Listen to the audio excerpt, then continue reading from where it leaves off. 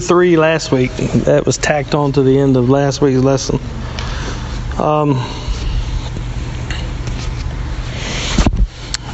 So starting in verse 4, it's kind of intro to a new section. This section is going to last from right here 2 verse 4 all the way to 4. So this is pretty much the story of the fall, but chapter 2 is going to set everything up. The first verses are kind of tough, so I'm sure there'll be a lot of questions in there. But it says in verse 4, it says, "These are the generations of the heavens and of the earth when they were created in the day that the Lord God made the earth and the heavens." The word generations there is that word we talked about, Toledoth. There's 10 of those in Genesis, and each one is broken up into sections. So there's 10 sections. It'll say these are the generations of Abraham, these are the generations of Noah, these are the generations of on and on and on. But this is the beginning, the generations of the heavens and the earth, the section of the heaven and earth, how they were created. And chapter 2 is not another creation. There's a lot of people that will tell you that there were different writers, and they kind of cobbled this book of Genesis together.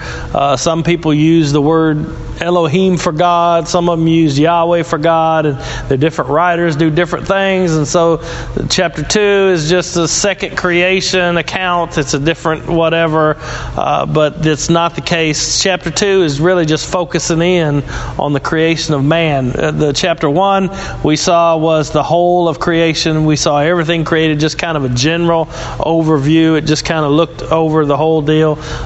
Chapter 2 is going to focus in on man, the creation of man, and then chapter 3, of course, is going to show what happens when man disobeys God and the creation is plunged into sin.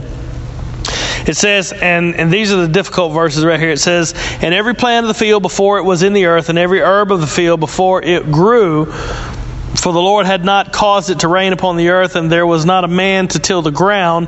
But there went up a mist from the earth, and watered the whole of the face of the ground. And the Lord God formed a man of the dust of the ground, and breathed into his nostrils the breath of life, and man became a living soul." So what's the problem? Anybody see the problem? It's not a problem, but what is the perceived problem there with Genesis 1 compared to Genesis 2, 4, 5, and 6? He didn't say it was good. Well, he didn't say it was good, but you remember the order of creation in Genesis 1? What came first? Light, and keep going.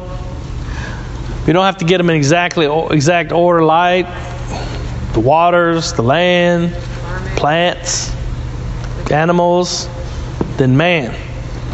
See the problem? The perceived problem? We're at the bottom of the food chain. Well, we're actually at the top of the food chain, but here it says, "And every plant of the field before it was in the earth, and every herb of the field before it grew, the Lord God not caused it. There went up a mist from the ground, and the Lord formed man." So it almost sounds like man was formed before the plants here. Now that's not what it's saying because of that little phrase "of the field." There's a couple of different theories as to why this is it. The one that I hold to, I'm not going to waste time giving you the other ones because they're wrong. But the one that I hold to is that these are cultivated plants. These are not just wild whatever plants. You know, it says "of the field." Every plant of the field. There's some question about that word. The word plant there is not the same word that's used in chapter 1. So there's question about that. There's question about whether this part is looking forward to the fall, because the people reading this for the first time, they would have known the toil and labor of cultivating plants and all that kind of stuff. And so they need to know that it wasn't like that in the beginning. Plants, just grew without. There was work. He was called to till the garden and to cultivate the garden. But this is the toil and labor, all that kind of stuff. Basically, to simplify the whole thing down, it's talking about the cultivation of plants. You know, the planting of plants and rows and seeds and toiling and sweating over it. He says, before the plant of the field was there, before the herb of the field was there, the Lord God caused it to rain on the earth, and there was no man to till the ground. It gives us two reasons why there was no plant of the field, no herb of the field. What are the two reasons why there was no plant of the field and there was no herb of the field? There was no man to till the ground. Yeah. No, it hadn't caused it to rain. There was no man to till the ground. But it tells us that the Lord God just watered it. There's also some question about the word that's translated mist. Could be spring or underground river, or there's a lot of different things. But the point is, God watered the deal. God watered the deal. It says, Lord God formed man from the dust of the ground and breathed into his nostrils the breath of life. That word breath there is not used for any other creature other than man. It's a different word used for animals. And he breathed the breath of life, and man became a living soul. That's kind of important when we're talking about, last week we talked about the image of God. Man became a living soul. Man doesn't, most time when we think of it, we think of man possessing a soul. Like, I possess a soul. No, you don't possess a soul. You are a soul. That's what makes you you. You understand? So, I mean, I can't prove it, but I kind of take this as part and parcel with being part of the image of God. For instance, if you lay me out on an operating table and get a guy with a scalpel, you can't dig in there and find my soul. You can't dig in there, even if you cut my brain all up, you can't find what makes me, me. You know, my personalities, my likes, my dislikes, my fears, you can't find that. It's not in there. It's an immaterial part. That's what makes me, me. You can cut off my arms and legs. You can, you know, whatever. You can cut off everything you can cut off that'll still keep me alive and have me alive on machines, and I'll still be me. You know what I mean? That's not, those things, arms, legs, the parts of the body, that's not what makes me who I am. There's something in there that is me that you can't find with a scalpel or on an MRI scan that makes me who I am. That is who I am, and who I am is a living soul. And so it says man didn't possess a soul. He is a living soul. Man became a living soul. And so God forms man. Now, if you're paying attention, a lot of times we miss these things. In verse 8, it says, and the Lord God planted a garden eastward in Eden. We're going to spend a lot of time talking about the garden. This is the first time in the Bible that He is called the Lord God. It's the first time that the word Yahweh is used. For most people don't speak Greek or Hebrew, so you can know, if you're looking in your King James Version, if Lord is capitalized, if every letter, L-O-R-D, all four letters are capitalized, it's a translation of the word Yahweh. Every time you see it in all caps, the word Lord, it's Yahweh that's being translated. If you see it in just the L capitalized with O-R-D in regular print, it's the word Adonai. Okay, so every time you see Lord with all caps, that's God's covenant name that's being spoken right there, Yahweh. Yahweh is the name He spoke at the burning bush when He said, who are you? He says, I am that I am. That's how Yahweh, that's what Yahweh means, is I am. And so this is the first time that God's covenant name is spoken. All that in chapter 1, it was all Elohim, which is just God, just God. And so it was God did this, God created this, God said, let there be light, God did this.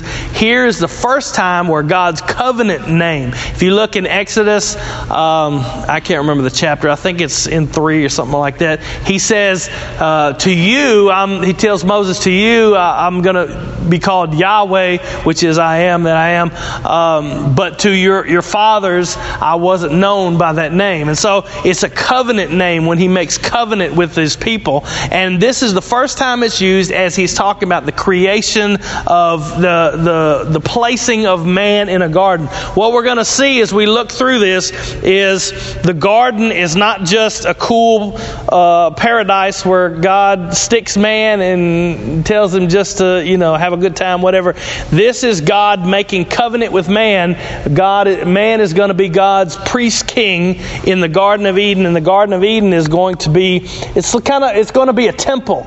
It's going to be God's temple where He walks with man in the cool of the day and all that. And it's going to be, of course, messed up when the fall happens.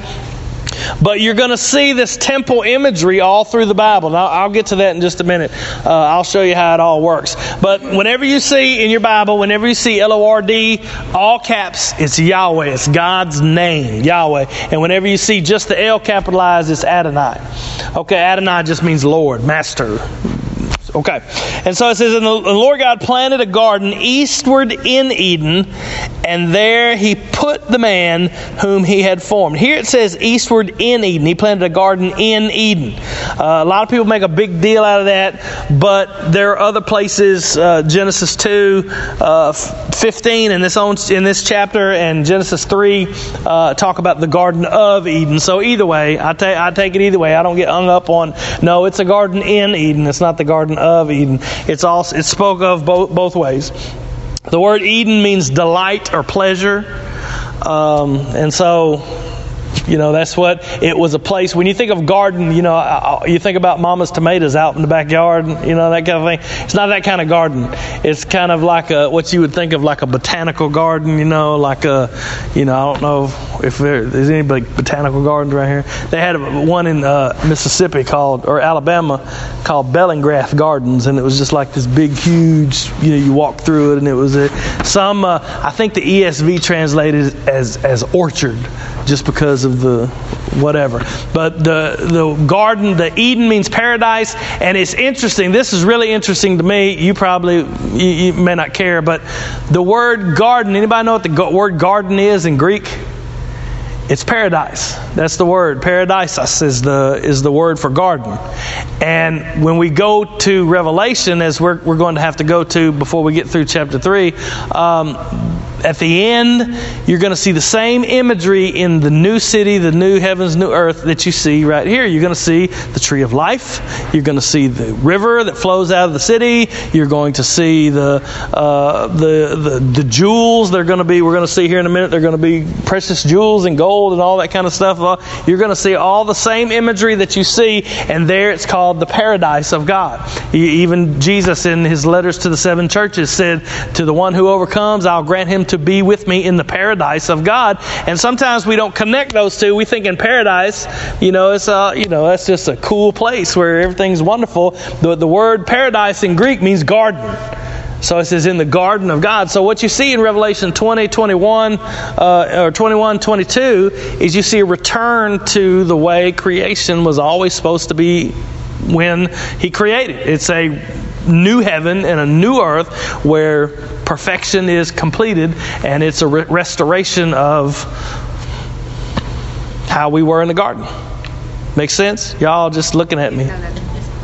Anybody questions? Nothing? Ready to go. Let's go. Huh? Ready to go? Garden? Yeah, ready to go. Then go stand out there in the highway. It'll take you on. No, okay, never mind. That's not a good idea. Verse 9 says, and out of the ground made the Lord God to grow every tree that is, look at the trees, they are pleasant to the sight, good for food. Then He put 2 trees we're going to look at in particular. The tree of life also in the midst of the garden, and the tree of the knowledge of good and evil. And so we'll get to those trees in a second, but the point here is that they lack nothing. I mean, think about it. You're walking through this garden, this paradise, and there is every tree that you see, every bush, every whatever, everything you look at, it's pleasing to the sight. It's beautiful. It's aesthetically wonderful, amazing. It's just everywhere you look, pleasing to the sight and good for food. I mean, it's not just like sometimes when we say it's good for food, we take it to mean like it's okay to eat. It'll keep you alive. No, it's talking about it was good. It was wonderful. It was pleasing. It was pleasant. It was exciting to eat. Like go sit down.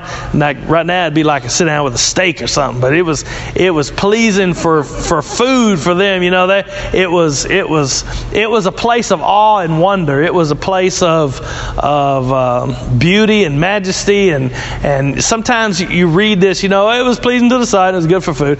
But that really is emphatic. It was more than you can imagine. I mean, they had everything. They were given. God provided for every one of their needs. There was nothing that they wanted, nothing that they lacked. Everything was there. It was beautiful to the eyes. It was beautiful to the taste. It was good in every aspect of their life. They were lacking nothing.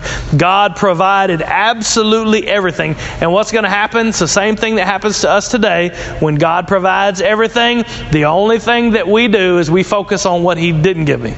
We focus on what we're not supposed to do. And He put the tree of life there, tree of the knowledge of good and evil. Now, there's some question. We don't know for sure, but it almost seems like the two trees are side by side right there in the middle of the garden. I mean, we don't know that for sure, and I can't prove that, but it almost seems like they're side by side. Of course, the tree of life is eternal life. It gives eternal life. The tree of the knowledge of good and evil is not a tree that it's not as if it gives you the knowledge of good and evil, but it's not as if it's God is saying, well, I don't want them to have knowledge, so they can't. The point of the tree, and I'm getting ahead of myself because this is all going to be in chapter 3. The point of the tree is that is man going to seek wisdom through God and wait for God and God's timing, let Him provide, or are they going to try to take it for themselves? And so God tells them, it's almost like it seems like it's a probationary period. You can have anything you want, just don't eat from this tree right here. Now, it's not that there was magic fruit on the tree. Okay, it's not. This is also my opinion. It's not that there was magic fruit. Like if you eat this kind of pear or apple, a lot of people say apple. We don't really know what it is. Just this fruit. It's not that this fruit, if you eat this special fruit, it'll give you eternal life. It's God that gives eternal life. And He gave it through. It's almost like this is a probationary period. If Adam passes the test, if he passes being obedient to God, if he gets through this probationary period, he will live forever. He will have perfection with God. He will have, God's image will spread across the earth. The garden will grow until it reaches all the way around the earth. That was kind of the point of what was supposed to be happening. So it's almost like a probationary period. Is man going to obey the covenant that God makes with him, or is man going to reach out and try to usurp God's authority and be independent of God? Of course, we know the answer, and it still happens today. The same. It's basically the definition of sin is that we usurp God's authority. 3 times we're going to see the tree of life again in Revelation chapter 22. We talked about the tree of knowledge. Adam is innocent, and it says, let's just read the text in verse 10. And a river went out of Eden to water the garden, and from thence it was parted and became into 4 heads. Now it's talking about 4 rivers. The name of the first river is Pison, that is it which compasses the whole land of Havilah, where there is gold, and the gold of the land is good. There is bdellium, which is a jewel, and the onyx stone, which is also a jewel. Bdellium is a white jewel, onyx is a black jewel. And the name of the second river is Gihon, the same it is that compassed the whole land of Ethiopia. And the name of the third is Hiddekel, that it is which goeth toward the east of Assyria, and the fourth river is Euphrates. Verse 14, that's the Tigris River, and the fourth river is the Euphrates. And so we don't really know those 4 rivers. We know 2 of them. Tigris and Euphrates, know exactly where they are. The other 2, there's some people say that they're underground rivers. Some people say there's all kind of speculation, all kind of people. But to be honest, just don't know about the rivers. But Notice that it starts with a single river that breaks into 4 rivers. You're going to see that same river, not the same river, but you're also going to see in the New Jerusalem, the new heavens, new earth, the river that proceeds out of the city of God. And so you're going to have the tree of life. You're going to have the gold, which we just saw in the land, the precious jewels, precious stones. Those are mentioned throughout the text of the Scripture when it talks about the temple, when it talks about the tabernacle, when it talks about the priest's dress, what the high priest wore, and when they talk about the new heavens and the new earth. So all of these pictures are not just, hey, check out this great land that's this Garden of Eden where all this gold and jewels and all this river and tree of life and all these things. These same images, these same pictures, all the way down to naming bdellium and onyx stone, are going to be seen in the new city, the New Jerusalem. I think bdellium and onyx are mentioned in Revelation in the letters to the 7 churches. I'd have to go back and check and look at that. But these rivers are, we only know for sure 2 of them, Tigris and Euphrates. Any questions? I want to spend most... For the one? Huh? Is there any speculations of a name for the one river that splits? Oh, no. We don't have a clue. Don't know where Eden is either. Most people are going to say, which seems feasible, that it's in Mesopotamia somewhere, right in there, the Tigris and Euphrates. That's where, they say civilization started and all that. It's right in there because, they're going to be cast out, and that's where the cities start. And Chaldees is right there where Abraham's going to be called out of. And so it's just a theory.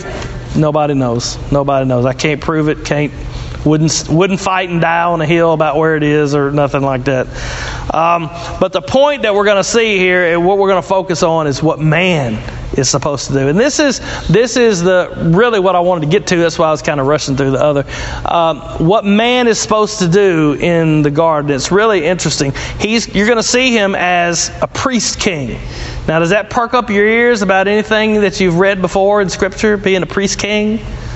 That's what the believers are called, isn't it? We're called priests and kings to our Lord. In Revelation, we're called a royal priesthood. We're called the kingdom of priests. We're called. That's who we are as believers in Christ. We are priests to our God, and we reign and rule with Him. He says that over and over again. And so, what we're going to see here is a correlation as to what Adam is supposed to do and what we're called to do. And it's really interesting that this is the beginning of the storyline for the whole Scripture. So, if you miss this right here, you're going to be in the dark a lot about when you're reading through different passages of Scripture about what is exactly happening, what the storyline is. You ever read a book and you're thinking, I have no idea what's going on. They have done lost me, whatever. Usually it's because you didn't pay attention at the beginning when all the clues were being given. And so it says after the rivers, it says, and the Lord God took the man and put him in the Garden of Eden. That's where it's the Garden of Eden. It said Garden in Eden earlier. To dress it and to keep it. Now, those 2 words are very important. It's in the Bible, they're going to be translated different ways. To keep usually means to keep something or guard it, to protect it. It could mean either one of those things. A jailer is a keeper, a guarder, somebody who guards. And to dress it means to work it or to serve it. In this case, it probably means to cultivate it. All those kind of things. But it's interesting that those exact same 2 words used together. I had them wrote down. I'm not even going to try to pronounce them. Those same words, to guard and to keep, to guard and to protect, to keep and to serve, to minister, whatever, however you want to say it. Oh, I did write them down. Abad and Shamar. Those 2 same words are used in Numbers 3, 7 through 8. You don't have to write these down. Numbers 8, 26, and Numbers 18, 5 through 6 for the ministry of the priests in the tabernacle. The same 2 words, same 2 construction, same way they're used for the priests that minister in the tabernacle of in the woods of Moses. And the same 2 words are also used in 1 Chronicles 23 and Ezekiel 44 about the priest's work in the temple. And so the picture you see here that the command God gave Adam was that he is to be the priest, so to speak, of this temple of God. This is the place on earth where God dwelled. You see it over and over again where they walked with God in the cool of the day, and God was there, His presence was there. The same thing you see in the tabernacle, where God's presence dwells in the tabernacle among His people. Same thing you're going to see in the temple as we go look at 1 Samuel, 2 Samuel, 1, 2 Kings, Chronicles, those. You're going to see God's presence dwelling in the temple. Where here is God's garden temple. It's interesting as heck to me because if you look at the construction of the tabernacle and the temple, you see all this botanical imagery. You see pomegranates and flowers and all these things woven into the tapestries, woven into the curtains, woven into the thing, engraved on the temple walls. You see all these things. You see the cherubim. Later on, when man gets kicked out of the garden, who's going to be put at the door of the garden? A cherubim with a flaming sword that protects and won't let man back in. You're going to see the cherubim on the walls in the temple. You're going to see, it's almost like the tabernacle and the temple are representations of what the garden was in the beginning and what the New Jerusalem is going to be in the end. And so when you see the tabernacle, the temple, and all those things where God dwells, what you're going to see is remnants. Some even say that the menorah, the seven-tiered lampstand, is an image of the tree of life. And so you're going to see all these things that are connected between the Garden of Eden, the temple, the tabernacle, and of course the New Jerusalem. Does that make sense? Any questions? Back in correlation of just a perfect relationship and fellowship with God. Well, yeah, it's being in the presence of God. From the Garden of Eden to the tabernacles to the temples, and then going back into the new city. Right. It all comes back to... That's the storyline of Scripture. The garden was where man and God fellowshipped, His temple. And then, of course, man lost it. Man sinned. And then God banished man. And God called Abraham. And Abraham would come and he would build these altars. And later on, God commanded Moses to build a tabernacle. And that's where God dwelled, in the Holy of Holies in the tabernacle. And they would pick up the tabernacle and go wherever they went. They would go, and the cloud would descend down on the tabernacle. And that's how they know God's presence was there. God's presence dwelling with His people. And then later on, Solomon builds a temple. And God's presence dwelled in the temple with His people. And they came to the temple and they sacrificed. They did all those things, and God's presence was in the Holy of Holies. His manifest presence was in the Holy of Holies. And then Jesus came. God's presence was on earth. He was the temple. Jesus said, "My body is the temple. You destroy this temple, I'll raise it up in 3 days." And then Jesus died on the cross, ascended into heaven, and then the church became the temple. You are the temple of the Holy Spirit. He lives in you, dwells in you. His presence is with you. And in the very end of Scripture, there will be a new heavens and new earth wherein dwells righteousness, and God will dwell with His people forever and ever and ever. Amen. So, yeah, and amen. It comes after forever and ever. And so you see the storyline moving through Scripture. It's all about God. His promise to Abraham is what we're going to focus on throughout Genesis. It's going to be, "I will be your God, and you will be my people, and I'll be with you, and my presence will be among you." And so you see that over and over and over again. And so it seems like he is called here to be he's given dominion earlier. We saw that in the last chapter. But he's also called to care and to guard and to minister there in the garden. And when I say minister, I'm talking about to keep it, to care for it. To care for that garden. And he's going to fail. He is supposed to guard. When that word keep also means to guard. He's supposed to guard the garden. But who did he let in the garden? Oh, come on. You know the story. The serpent. Serpent shows up, and the serpent comes and says, "Adam, I need to have a word with you," right? Yeah. No. He talks to Eve. Right. And that's important because Adam is the one who has been given the command. God didn't give Eve the command. God gave the command to Adam before there was an Eve. And then He created Eve. And so Adam had to have told Eve the command. And of course, that's chapter 3. Hey, before we get any further, I do have a question. Okay. It may not have any significance, but I just noticed. Okay. In 7, It 7. says, and the Lord God formed man of the dust of the ground and breathed into his nostrils and breath of life and became a living soul. And then in 8 it says, and the Lord God planted a garden, and there he put the man whom he had formed. In 8 and 15 it says, it kind of seems that Adam was formed not in the garden, because it says that God put him in the garden after he was formed. I don't know. It's possible. 15 says that he took the man and put him in the garden.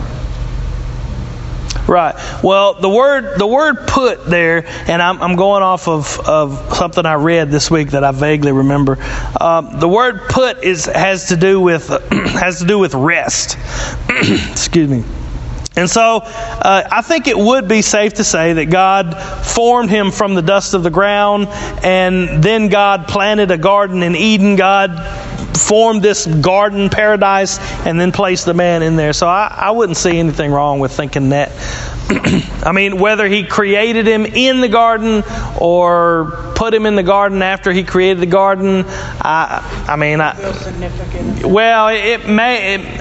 I don't think it's significant, but I mean, it's a good question to ask. But it's not something that I have a definitive answer. This is exactly what happened. I don't know. It's possible. It's very possible. Anybody else? Okay. I did read that. Maybe I'll read up on that. It's something about rest, and that's where we get Sabbath. And I read a bunch of that stuff this week, and it really stuck out to me. But I didn't. I had to be selective about what I brought to y'all, so we could get through. You couldn't create him in the garden because the garden didn't exist yet. Well, that's the argument, is that he created the garden for man. Yeah. After man, he created man from the ground, then created a garden, then placed him in the garden. And like I said, it really, the point that he's making. Remember, this is something we probably need to talk about too. This is historical narrative, so I'm not saying just because it has poetic elements doesn't mean that it's some kind of fable that we just need to take the there are some people that'll teach it and say, now it just shows, it doesn't mean it's literally true. It's just showing that, this is the lessons that we need to take from the. No, it's historical narrative. Moses would have written this, and the readers would have taken this as this is exactly what happened. But he's not writing it to give us a newspaper report, a journalistic chronology of how things happen. He's not saying, okay, this happened and then this happened. And he's not just giving us a news report.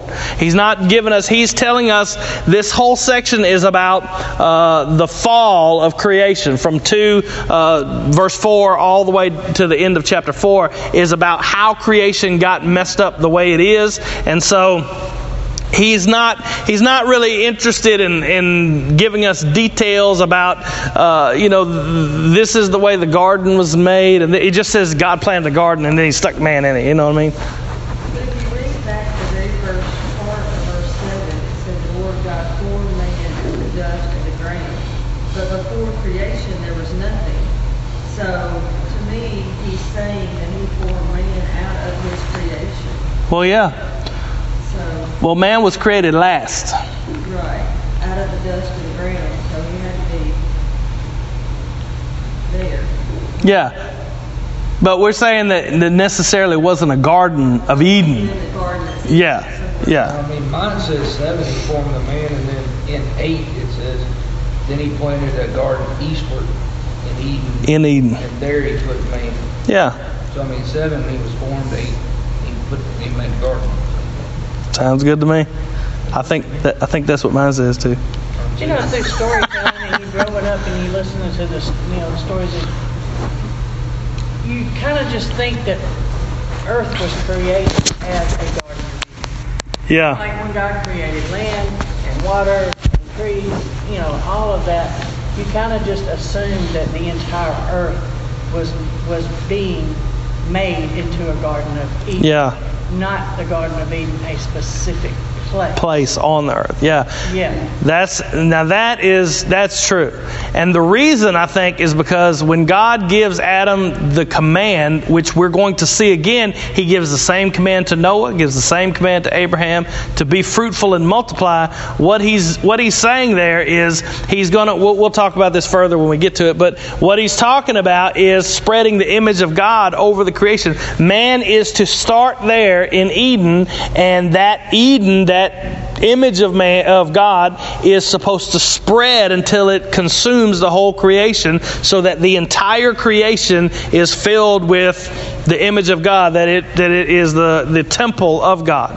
And of course, you know the story, it gets messed up right in chapter 3. Then instead of being there in the presence of God, he's kicked out of the garden, and he goes off to have a bunch of babies and do a bunch of bad stuff. We'll see that as we go, Cain and Abel and all that kind of stuff. The last two verses we're going to look at, we're going to stop at 17, I think. Yeah, we're going to stop at 17. And it says, Lord God took man, put it in the garden to dress it, to keep it. And the Lord God commanded the man, saying, of every tree of the garden thou mayest freely eat. Now, that's a Semitic idiom. What that means is, literally, it says, eating you will eat. And that's a good translation, means it's talking about freely you will eat, abundantly you will eat. It's talking about certainty. You will eat. You can have any of these trees. Freely you can eat from any of these trees. Anything that you want to eat, you can eat. So He's given him complete provision for every single thing in the garden except for one. And verse 17 says, but of the tree of the knowledge of good and evil thou shalt not eat of it, for in the day that thou eatest thereof thou shalt surely die. That's the same idiom there. He says, in the day that you eat of it, dying you will die. And so He gives him complete provision. Eating you will eat, or you will freely eat. And then He gives him a covenant stipulation. He's making a covenant with Adam right here. You will not eat from this one tree, and when the day that you eat it, dying you will die. And so He says you can have anything you want. He's making a covenant with him. He's saying, I'm giving you all of this.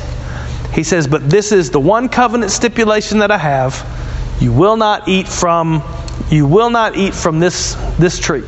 If you eat from this tree, you will die. Now, we talked about the tree of knowledge and good and evil.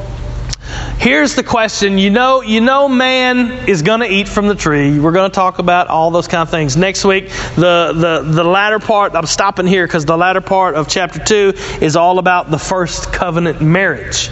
And so we're going to talk about marriage and the covenant marriage and what that means in the next section of chapter 2.